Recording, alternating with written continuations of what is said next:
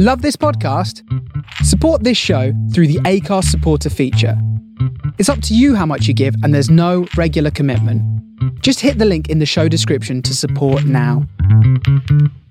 Welcome to the Fitter, Healthier Dad podcast, where you can learn how to improve your diet, lose fat, and get fitter in a sustainable and fun way without spending hours in the gym. Here is your host, Darren Kirby. Welcome back to the podcast, guys. This is the number one podcast for dads in their 40s who want to improve their health and fitness.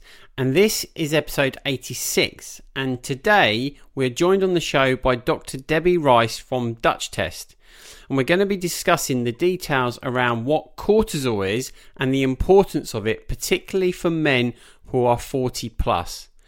Dr. Rice is a naturopathic doctor who uses multiple modalities, including diet and lifestyle, botanical medicine, and conventional approaches that meet the patient where they're at in their health journey. Dr. Rice's passions also include activism for access to healthcare, yoga, and exploring nature.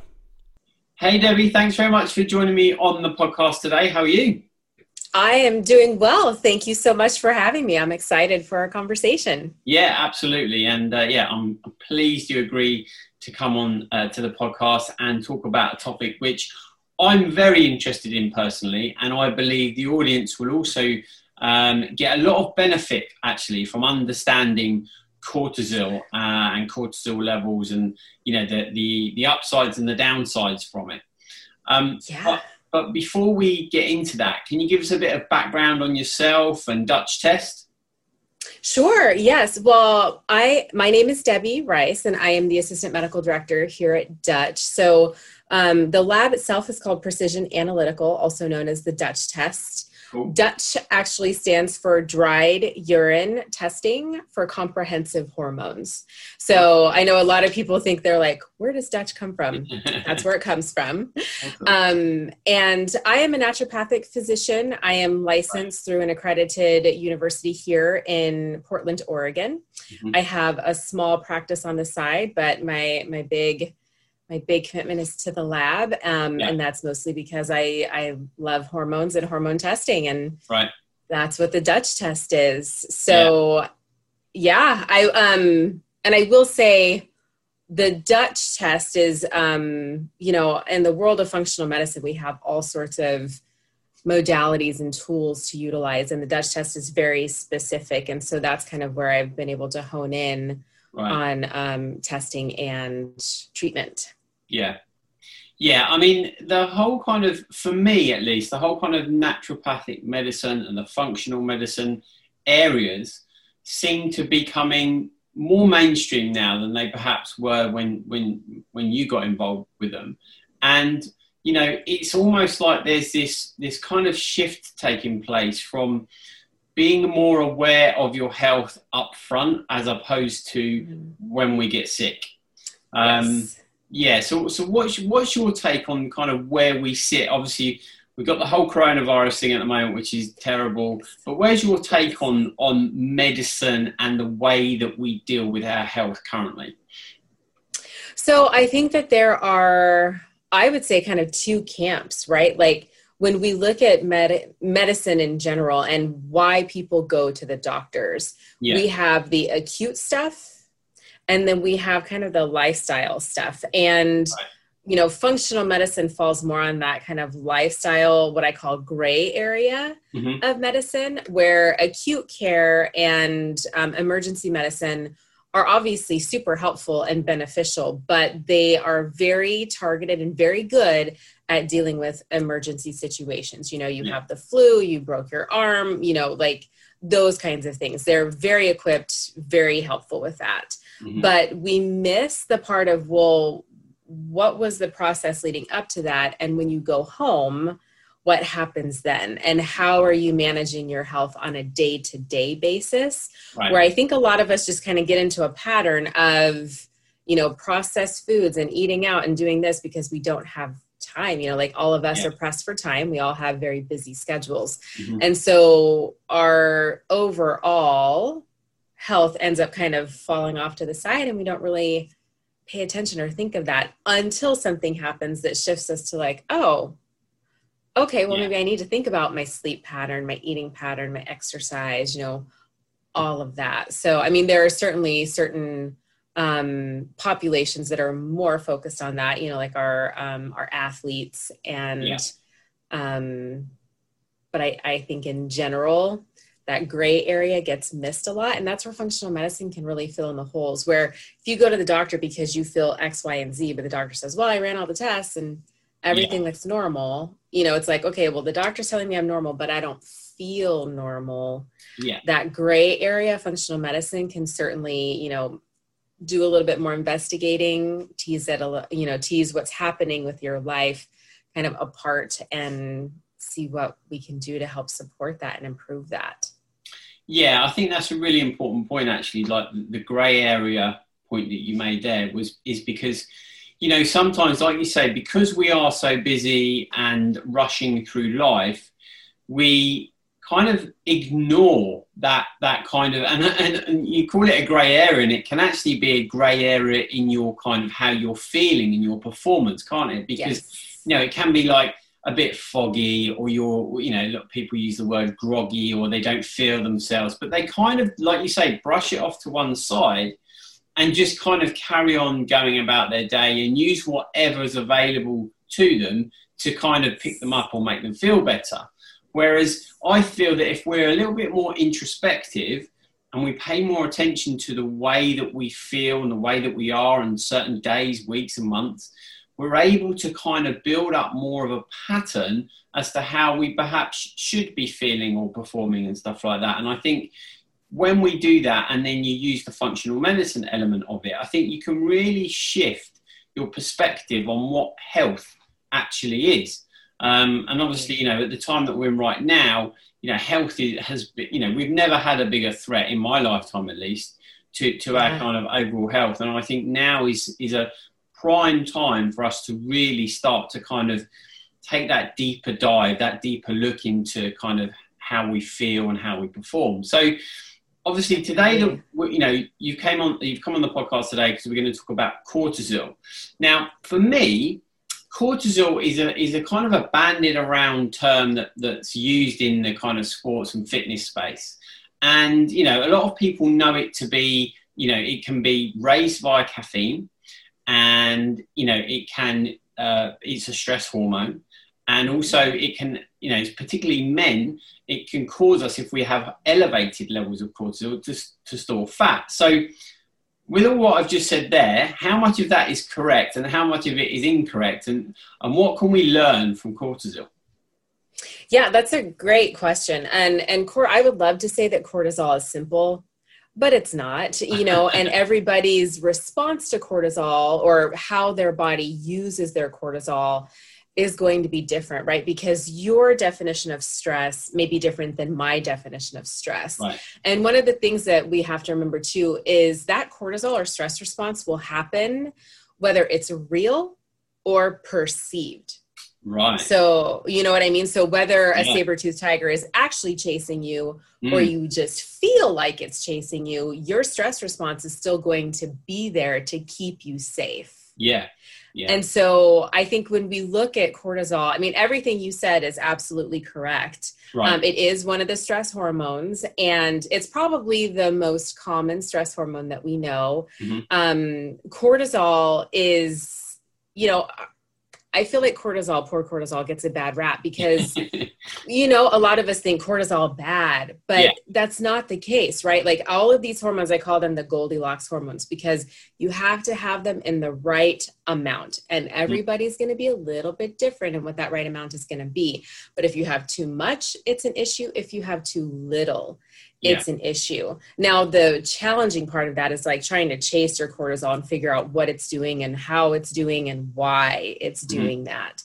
So cortisol is our daytime hormone, right? So it's very important and influenced by our circadian rhythm. Right. So when we look at your sleep-wake cycle, that's going to be a huge influencer in how our cortisol responds throughout the day. And we want to be able to create an environment that our adrenal glands and that cortisol producer feels like, okay, I can handle this, versus like either freaking out all the time or have been freaking out so long that now your cortisol is like, I'm done. Like, I don't have any more left to give, you know, and that's where finding that balance of too high, too low, or just right is going to be very important. Yeah. So finding the balance though is, to my mind, is difficult. And like you said there, which is really important, it's very much on an individual basis. So how, I mean, you know, we can talk about stress, we can talk about caffeine and things like that, which obviously can influence the levels. Absolutely. But what other things can we be aware of other than obviously having a test to kind of realize that maybe they're getting slightly elevated, or, you know? Yeah. And that's a great question too, because there are a lot of people that kind of disconnect from themselves just so that they can do what they need to do. Right. Yeah. And so it's being able to kind of sit back into your body and realize, okay, how am I feeling? Am I tired when I wake up? Do I feel like I'm dragging myself through the day? What is my brain motivation like? Right. Like, do I have to talk myself into being motivated through the day, or do I just have that motivation to go? Yeah. Do I feel low? Like, is my mood good? How is my mood? Do I feel like I even like want to face the day? And even looking at, okay, so you've been able to get yourself through the day and you've been able to get to your workout. Say you do your workout and you just feel completely like you have to have at least a day to recover both like your muscles and just, you know, from feeling brain fogged and tired. That's a big thing. But I think the bigger things that we look at are you feeling hyperstimulated when things happen to you? Like, are you hyper reactive when things happen? You know, this happened and then this happened and this happened and everything just piles on and you get overwhelmed and your response is more than it would have been. Mm-hmm. Or you also just feel kind of buried and tired and lower mood, you know? So I feel like those imbalances are either that too much where you're just kind of like up here and everything is enough to like send you you know, railing, or it just kind of keeps burying you and you're just like, oh, okay, another thing. Like, it's just heavier and heavier to get out of my fog to do what I need to do. Yeah. That's really key, because, you know, I think definitely from a male perspective, obviously I can talk from a male perspective, but, you know, I think a lot of this is due to upbringing and how kind of you were dealt with when you were a child, in so much as my belief is that if you, as a child, if when you hurt yourself or you didn't feel right, you kind of was brushed off, you're more inclined as an adult male to brush that off, you know, like you've just said. Whereas if you have been, you know, had more balance in your upbringing, and you're more likely to be introspective and ignore those signs. And I feel that men particularly will ignore that stuff. They will ignore the kind of, you know, dragging themselves out of bed or their response to a kind of stressful, what they perceive to be a stressful situation, and not stop to think, because we kind of, it's almost like the hunter-gatherer mentality, isn't it? Your men has to go out, they have to, you know, slay the day, and they have to kind of keep pushing through and all that kind of stuff. And I have definitely become way more introspective in how I'm feeling now. So, yeah, I think that's such an important point for people to realise who are listening to this. And that is, you know, if you do feel a little bit stressed because the kids are kicking off, or, you know, you respond in a certain way at work and that's not how you would normally respond, then, you know, that's maybe just a flag to say, hold on a minute, you know, how am I feeling? Why am I feeling like this? Well, and that's a great point too, because I think there is by the time a man has come into my office, it's because there are some significant symptoms. Right. And so being able to, you know, our body creates this kind of pattern. And so there's this inertia in a pattern or routine that you do. And, you know, you get to this point and you're like, well, how did I get here? And so the question really is, okay, yeah, I mean, there's tons of things that we can do to evaluate and support this, but the bigger thing is, what was the path that led you there, right? And being able to identify that. So trying to check in with yourself is not a bad thing. It doesn't mean that you are weak or that you are not able to do what you're supposed to do. It's really, you know, taking a step forward in your healthcare so that in the future, you don't have these big, major things to deal with. When we look at how, cortisol, its immediate response is supposed to help save you from anything dangerous, right? So it has a very beneficial effect at first.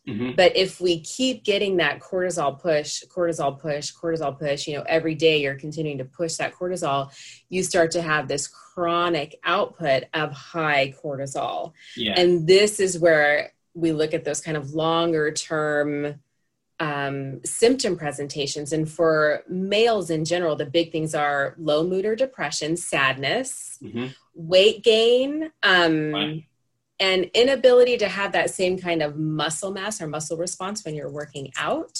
Okay. And erectile issues or libido issues. Those are those are the big things that bring men into my office. Right. Right. And so by the time, because that's when things are like, okay, now something's wrong. Right. But it's like, okay, well, let's maybe try to get you before that happens, so that we can keep that good quality of life for you instead of having to like redo all of this stuff to get you back there. Yeah. And I think that's another thing. And I always use the car analogy, right? So, it's kind of, making sure you're aware of the amber light coming on before the red light comes on, which completely stops you dead, right? Yes. And some of the stuff that you've described there with low libido, with mood, muscle mass, that, from my knowledge, sounds a lot like what happens when guys have a low testosterone. So, what's the correlation between cortisol and testosterone? Yeah. So our body is evolutionarily smart, right? So cortisol is definitely going to be that hormone that is there for that fight or flight response. And just because of evolution, whether it's a saber-toothed tiger running after you or it's your boss putting these deadlines or, whoever is putting those deadlines out there for you, your body's going to have that same evolutionary response, right? It's going to push out that cortisol so that you can run from that saber-toothed tiger. Be it whatever it is. When your body is in that fight or flight mode, it shuts down all of these other things that are not supposed to happen while you're running from a saber-toothed tiger, right? So when you're running from that stress, you have increased blood pressure, you have increased focus, you have increased glucose release from the liver so that your muscles can function, so your body puts it on that. It's like, okay, all systems go, we're doing that. What it shuts off is your rest and digest and reproduction and immune function, right? So when we look at that directly correlated to sex hormones or testosterone, when you're running from that saber-toothed tiger, your body's like, yo, this is not a good time for you to start making babies, right? Like we're running from the saber-toothed tiger. Right. Don't get distracted. Don't get distracted here. This is our main priority. So when that happens, you end up having this down regulation of your immune system, of your sex hormones. For males, that's looking at your testosterone and digestion too. So then how well are we absorbing our nutrients that also help to make your hormones, right? So it's this whole cascade of effect that happens when your body is just like running wild. Yeah, that makes perfect sense. Now you've explained it like that. The fight or flight, running away from the site. Can't even pronounce it, from the tiger. big bad ugly thing. Yes. Yeah. Why would you have high testosterone levels in that scenario? That just makes complete sense, right? Because you have to get out of danger. So that's really interesting. So, but in terms of in general, how throughout the day cortisol would function, assuming that we are, in good health and we have the right levels, and we are not perceiving to be in a stressful state. Because my understanding is that elevated cortisol levels in the morning is actually quite good for us. I would say not too elevated, right? Like we want to have a good elevation. So nighttime, we have melatonin. Right. And then as we start to wake up, right, like our little pineal gland ends up getting these little signals that light is happening, things are stirring, right? Like it can hear the birds chirping and all of that stuff. So it starts to signal in your brain, okay, it's time to wake up. And so your cortisol starts to increase when you're getting up and ready for your day. And we do expect the highest peak of cortisol to happen after you wake up. So we really want this cortisol to have this nice rise in the morning, get you ready for your day, and then fall throughout the day. And then once it falls, then it's nighttime and melatonin takes over. So this is the, nice exchange between cortisol and melatonin. So we do want to have this nice rise of cortisol. Now we don't want it too high, right? Because that can, again, be problematic, and we don't want it too low. Dr. Carrie Jones always says, if you can't get the first, hour of your day right, how do you expect the rest of the day to go? Yeah. And it's a really good point, right? Like if you can't get that appropriate cortisol response that we're expecting, that physiologic response that we're expecting, the rest of your day is probably not going to go as awesome as you want it to. So that cortisol awakening response is going to be really important. And it's highly influenced by your day-to-day routine, by your quality of sleep, by the demands that you feel from day to day. And it can also be influenced by mood. And it's hard to know, which causes which, but there's a big correlation between mood and your waking cortisol as well. So that's a big consideration too.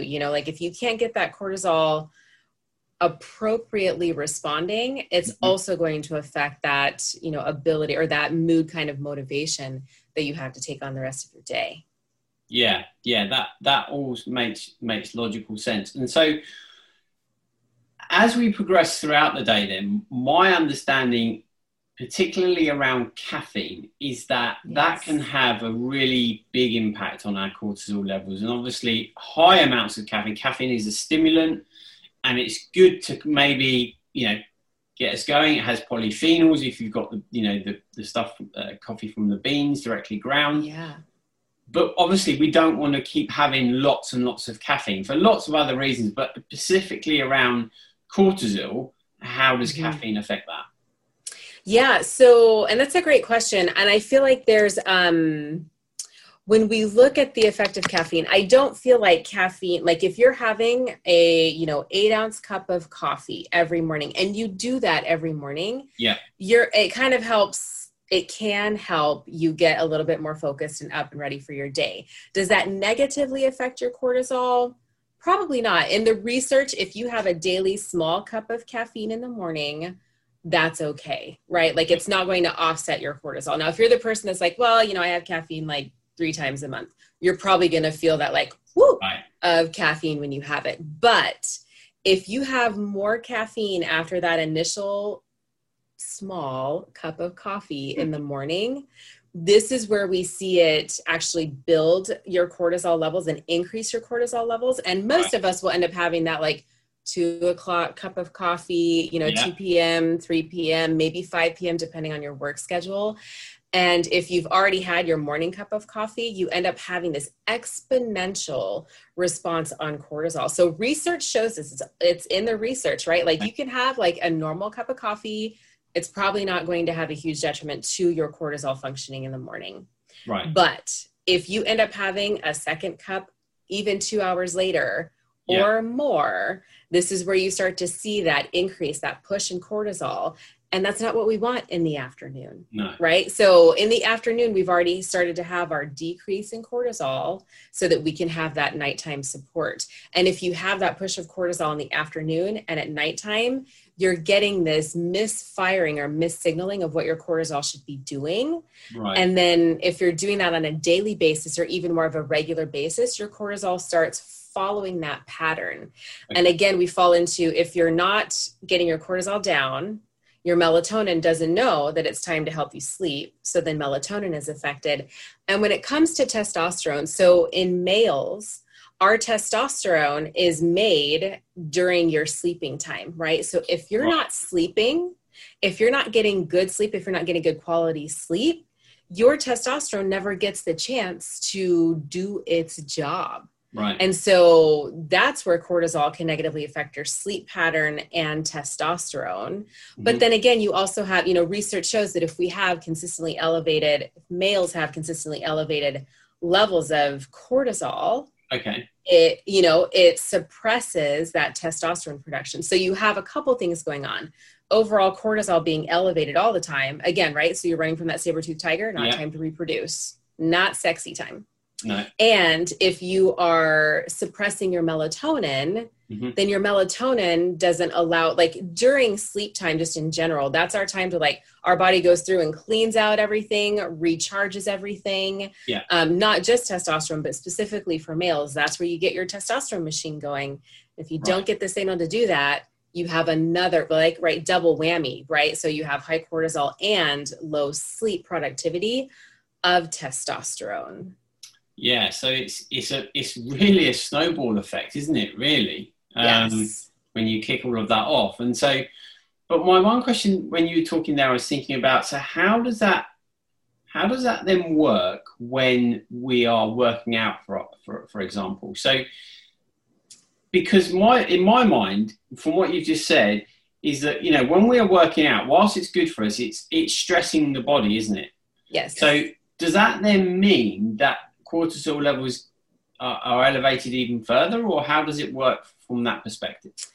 Yeah, that's a good question. You will get a little bump of cortisol when you're working out, and testosterone. If you are in a healthy range of cortisol, depending on what time you work out, your recovery should still be, it's not the same kind of effect as caffeine. Okay. So you're still getting this really good, healthy benefit of, cardiovascular support, muscular support, as long as you are not already either burnt out or overstimulated. So if you have a good cortisol pattern, your recovery is going to be a big part of how your body is responding to that workout too. Yeah. So whether you work out at 5 a.m. or 5 p.m, right? Everybody might be a little bit different in how they feel. Some people love working out in the morning, and that's great. Some people feel better and they work out, after work, just because they feel like that's where they get their push. As long as it's not negatively affecting their cortisol, and their cortisol is well balanced, and you can test that, right? So you could see how your body is in general. Yeah. And how the body recovers from that. Right. That's a great question. Yeah, no, that's super interesting actually, because for me, I generally, not all of the time, but I generally have a cup of black coffee before I work out, about half an hour before I work out, because I see that gives me the stimulation boost to kind of get me going, because I'm really against all of these pre-workout drinks. I really don't like them because of the nonsense that goes into them. Absolutely. And so my perception was that by having the coffee and then working out, I'm actually doubling the cortisol. But from what you said, that doesn't have the same response, doesn't have the same impact. Yeah. Yes. Just because they're different signals. Yeah. That the body gets. Okay. Yeah, that makes sense. I know that there are some people that will, like, instead of black coffee, they'll just take a caffeine pill to work out. Now, that said, if you feel better with caffeine and working out, it may also be that your pattern for working out has to shift more towards the morning time for you to improve that cortisol response. Yeah. So that may also be a consideration depending on the person. Okay. Yeah, that makes sense. So, but when we're talking about cortisol and storage of fat, how does that work? Because I've read a lot of stuff and I heard a lot of people talking about the fact that if you have elevated cortisol levels, then there is, studies to show that you can store fat around your lower abdomen or lower belly when that happens. Can you give some insight into that? Yeah. So, and it's hard to know for sure, which one comes first. Is the high cortisol? And a lot of times it's likely, if you have a generally good lifestyle, that there was a stressful thing that happened.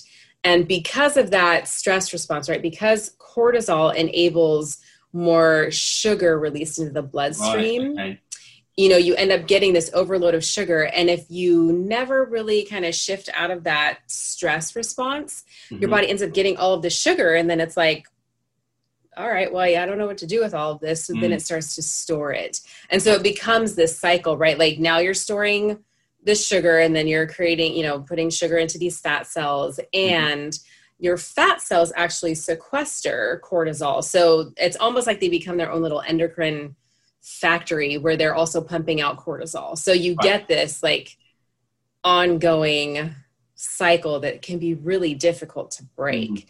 But a lot of times it's because of that initial stress response that your body just can't calm itself down. And then it just starts this whole routine of storing that sugar.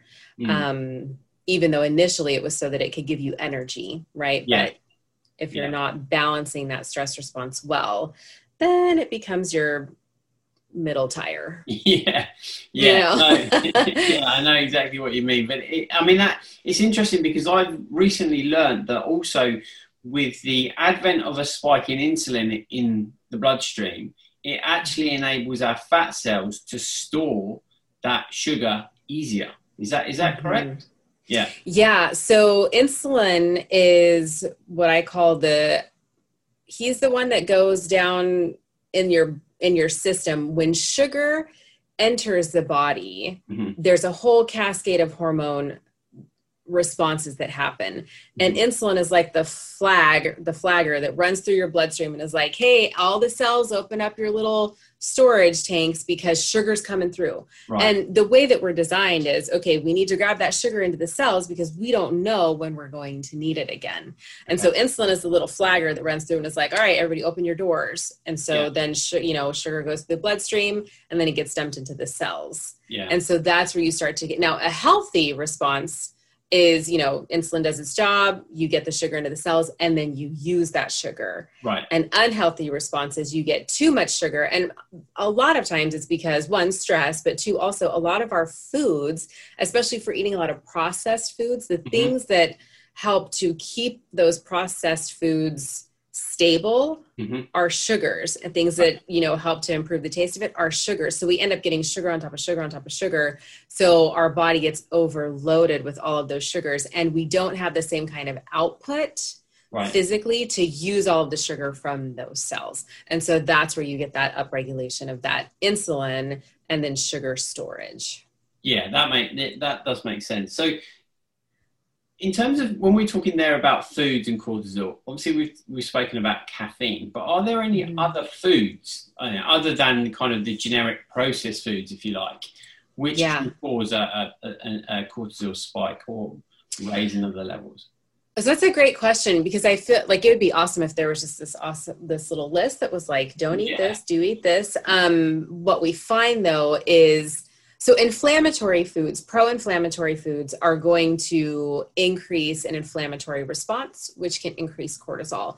So, and each person might be different, right? Like I might not be able to have dairy, but so-and-so may be able to have dairy. So when I have dairy, my inflammatory response increases, but this other person's response may not. Right. And so on that individual basis of what that looks like for inflammatory foods, that may be, individual and have an effect on your cortisol. The other thing about cortisol is, so cortisol and insulin work as partners because our body gets our energy from two main sources, cortisol and our blood sugar, right? So the food that we eat. So if we're not eating well balanced for our body throughout the day, you can also get these spikes and drops in cortisol as well. So it's also about timing of food, and that's going to be different for every person, right? Like some people do intermittent fasting and their bodies love it. Yeah. And that's great. Their body, their insulin has been able to balance that. It's been able to find a good pattern for you. There are some other people that just do horribly on an intermittent fasting diet. And that's because their body's not able to manage their blood sugar well. And that can negatively affect that cortisol response. Okay. So it's not just about the food that is in your system, which, can trigger or not that inflammatory or cortisol response. It's also about the timing of your food throughout the day, because that's going to really affect how that cortisol responds as well. Yeah, I think that's very interesting, because I think I've thought for a long time that timing is very key around food consumption and what you're consuming at certain times. Obviously, you've now confirm that. And I think that's the other important point as well, as around the intermittent fasting. Obviously at the moment it's very popular, a lot of people are doing it, but it's so important. And I've been mocked quite a few times by another podcast guest where I said that there's not one size that fits all. And he didn't believe that to be true. And I'm saying, well, I believe it is, because we're all individuals, You only have to look at our gut microbiomes and everything else like that. It's all completely unique to us. Yes. So I think timing is very, very important. I mean, look, studies have shown that intermittent fasting works, but it's about coming back to what we said in the beginning about being, having this introspection and having this awareness about what works for us, not having the placebo effect necessarily, that because everybody else is doing it, right, we're doing it, I feel amazing, right? Because you can convince yourself quite easily, can't you? Oh, sure. Yeah. So absolutely. Yeah. So when we obviously the only real way, I guess, to understand what our cortisol levels are doing is to have a test. But in terms of the testing, is it a test that really needs to happen over a period of time, or what's the most efficient way to understand where your levels are at? Great question, because there are a couple ways that you can test for cortisol and cortisol function throughout the day. Serum or blood testing for cortisol, I would say, is used a lot for some people just because, insurance covers blood work. But what we have to remember with any kind of cortisol at a blood draw is that is one point in time. Right. And cortisol is a diurnal hormone, meaning it has a wave effect throughout the day. So it doesn't stay consistent throughout the day, right? So again, for cortisol, we expect that rise in the morning and that fall throughout the day. So if you get your cortisol drawn in the blood, it's going to be at that point in time. 8 a.m., 2 p.m., whenever that is. So it only lets us know where the cortisol is at that point in time. We don't know what the pattern looks like. Mm-hmm. And when it's drawn in serum, it's actually protein bound. So it's not what's free and available for the body to use. So it's not a great presentation of what your body has available for you to use. Right. So a blood draw gives you some information, but it depends on what you're looking for. Mm-hmm. There's also salivary testing for cortisol. And most of the time with salivary testing, it's done throughout, a 12 to 24 hour period. So you'll do a salivary swab or spit in a tube 4 or 5 times throughout a day. And what the point is of that is trying to get that when you wake up, about 2 hours later, around dinner time and around bedtime. And they're looking for that diurnal pattern. Mm-hmm. So what that daytime pattern looks like, that's going to be a better representation because we get multiple points throughout the day. So we can see kind of what that wave or that pattern is for cortisol, which is good. And that's the free cortisol and saliva. So that tells us what's free and available for your body to use, what's active, and how your body's using it throughout the day. Yeah. Okay. The Dutch test, which is dried urine, means that you pee on these little strips multiple times throughout the day. So again, 4 or 5 times throughout the day. So we can get that kind of diurnal pattern. We can see what your cortisol is doing. With the Dutch test, you get the free cortisol, which is important. What's free and available for your body to use. But on the Dutch test, we also get the total cortisol production. So in that 12 to 24 hour period, when you do the collection, from waking to bedtime, or in the Dutch collection, you can do it overnight, right? So you start at dinner time, bedtime, if you do wake up in the middle of the night, as soon as you wake up, and then 2 hours later. We're still looking for that diurnal pattern, right? Like what's happening at nighttime, what's happening when you wake up in the morning. The Dutch test also gives us, at the end of that, how much cortisol was actually produced. So we're looking at not just what's free and available, but also what is made. So is your body making and using an appropriate amount of cortisol? So I look at the Dutch test as a little bit more complete with regard to what your body's making, how much your body's making, what your body's doing with that cortisol, how it's using your cortisol throughout the day. Yeah, that makes sense. And so as you were saying that, I was thinking, because I was testing I had a continual blood glucose monitor on earlier on in the year. And I had raised insulin levels in the morning. And is that correct coming in line with cortisol? So my cortisol levels are raised and therefore that creates a spike in insulin. Is that correct?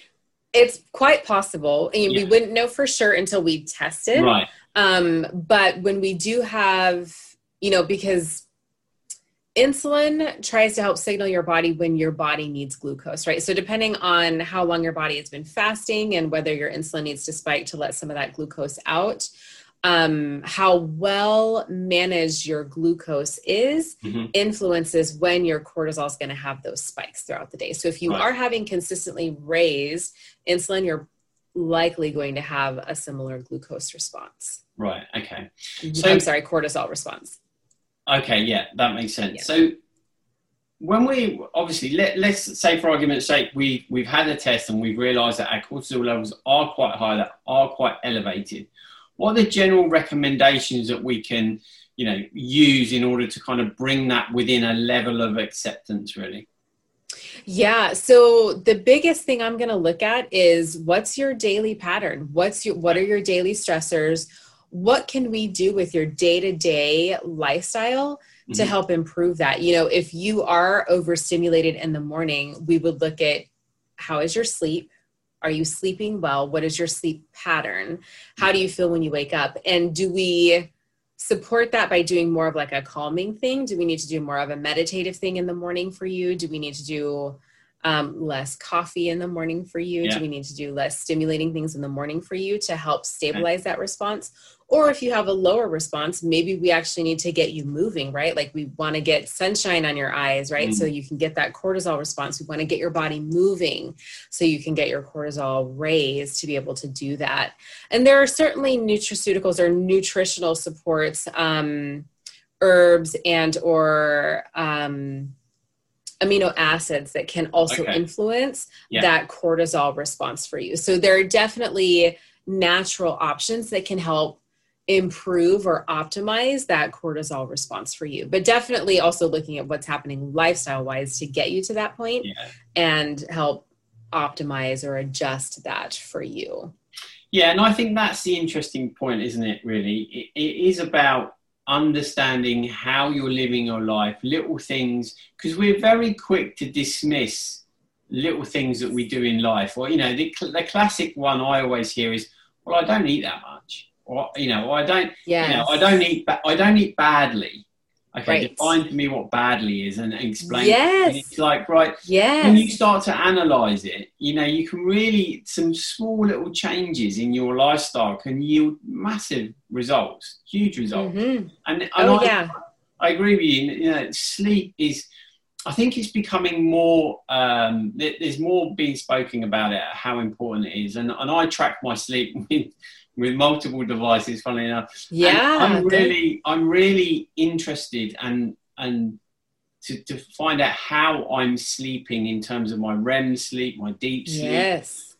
Because it has a huge impact and it snowballs throughout the day, right? Because if you wake up not having enough sleep, you are naturally going to start to search for stimulants, maybe sugars, beans, this kind of thing. So, I think it's really important that we kind of recognize that, you don't necessarily need to have all these huge changes to your life. No. Just reflect on where you're at and what you're doing right now, right? Yes. Even I would say one of like a big culprit, especially for busy parents, right, is like the kids finally go to bed and then the parents go and watch like Netflix and binge on a show together because that's their time. Or they're like, can finally have a beer or a glass of wine to relax. And it's like, those are important, right? Because it's you spending time with somebody or even just some, like downtime for yourself. But if it cuts into your good sleep and say that even during that time, you're like, well, I also have, like some food or whatever, those small habits can make a big difference with how your sleep quality goes, which again influences what your cortisol does the next morning. And it's hard because you're like, but don't I deserve a break? Absolutely. But we also, if you're right, but if you're doing that every night, right. And so it's being able to reflect on that. Am I doing this nightly? How often is this happening? How do I feel the next day? What is the long-term effect of all of that? And because I know sometimes it ends up being like, well, it was only supposed to be Friday nights that was our thing, but then it's now every night. And especially with coronavirus and quarantine and all of that, right? I can't tell you how many people have been like, well, you know, when quarantine happened, it was almost like a vacation. So we all went nuts. So, you know, and it's true. And then it's like, oh my gosh, trying to find a pattern in everything that has just completely changed is also challenging, right? So it is being able to step back, evaluate even just the day-to-day patterns and what's one changed, but two also helping or not, you know, like what's your benefit, what's your detriment. Yeah. And then I think it's almost like, well, okay, you weigh it up, you know, if you're going to do it, fine, but just accept that you're probably not going to have the best night's sleep, and therefore you're probably not going to have the best start to your day the following day. And, you know, I know that if I eat, this is really what I found from tracking my sleep, that if I eat within 3 hours of me going to bed, my heart rate is only slightly elevated, but because the digestive system is still processing, I have not a good night's sleep at all. Yes. So. You are not the only person who has told me that.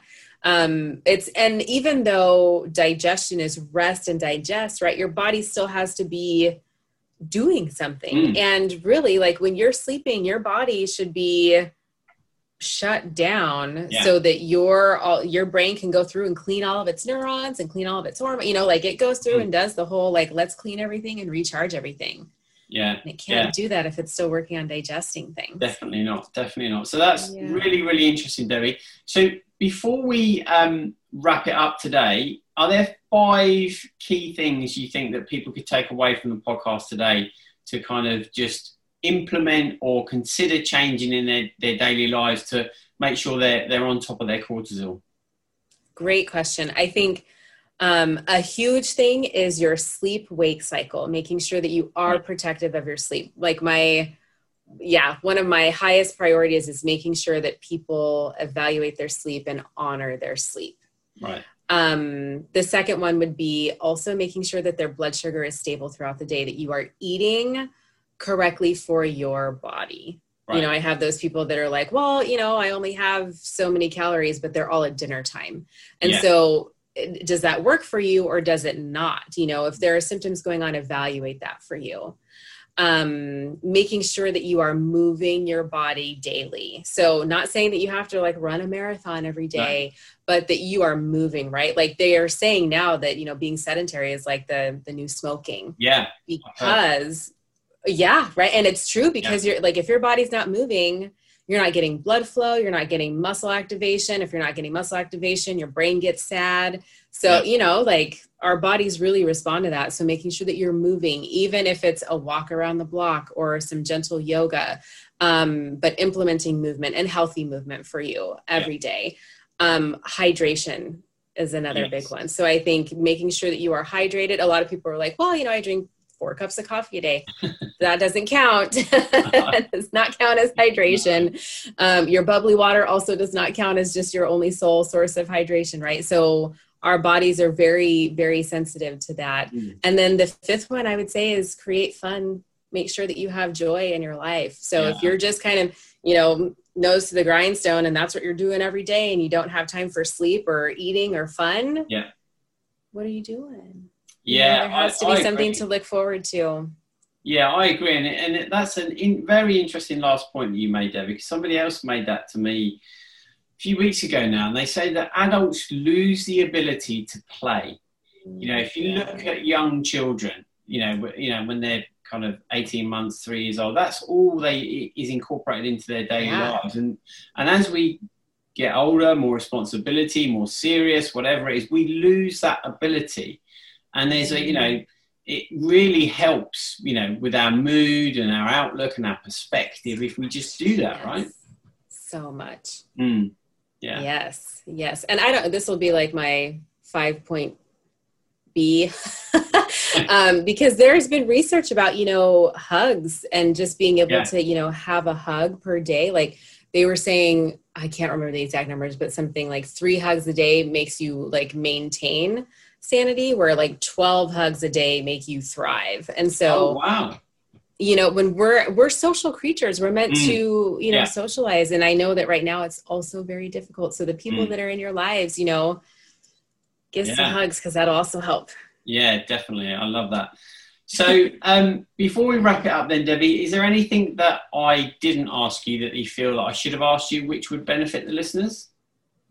Oh, one of the things that I will say is as much as we can kind of guess what's happening for somebody with their cortisol and what their stress response is, never guess, always test. Yeah. Right? Especially when it comes to cortisol, because there could be like, oh, well, it could be that this is happening, but we might be totally off. And being able to test your levels offers more accuracy in evaluating what's going on and appropriateness for your treatment plan too. Yeah. So yes, never guess, always test. I love that tagline. I think that's really important. I feel that we're in a time now where testing and having that insight into what's going on has never been more accessible to us. But I will caveat that with make sure that if you are going to get tested, that you have a practitioner that understands it. Yes. Otherwise, you can go off on a real big tangent, and absolutely, the results won't be positive. Yes, 100% agree. Like if you're going to do the testing, have somebody that can really guide you, somebody that that you trust as well. Yeah.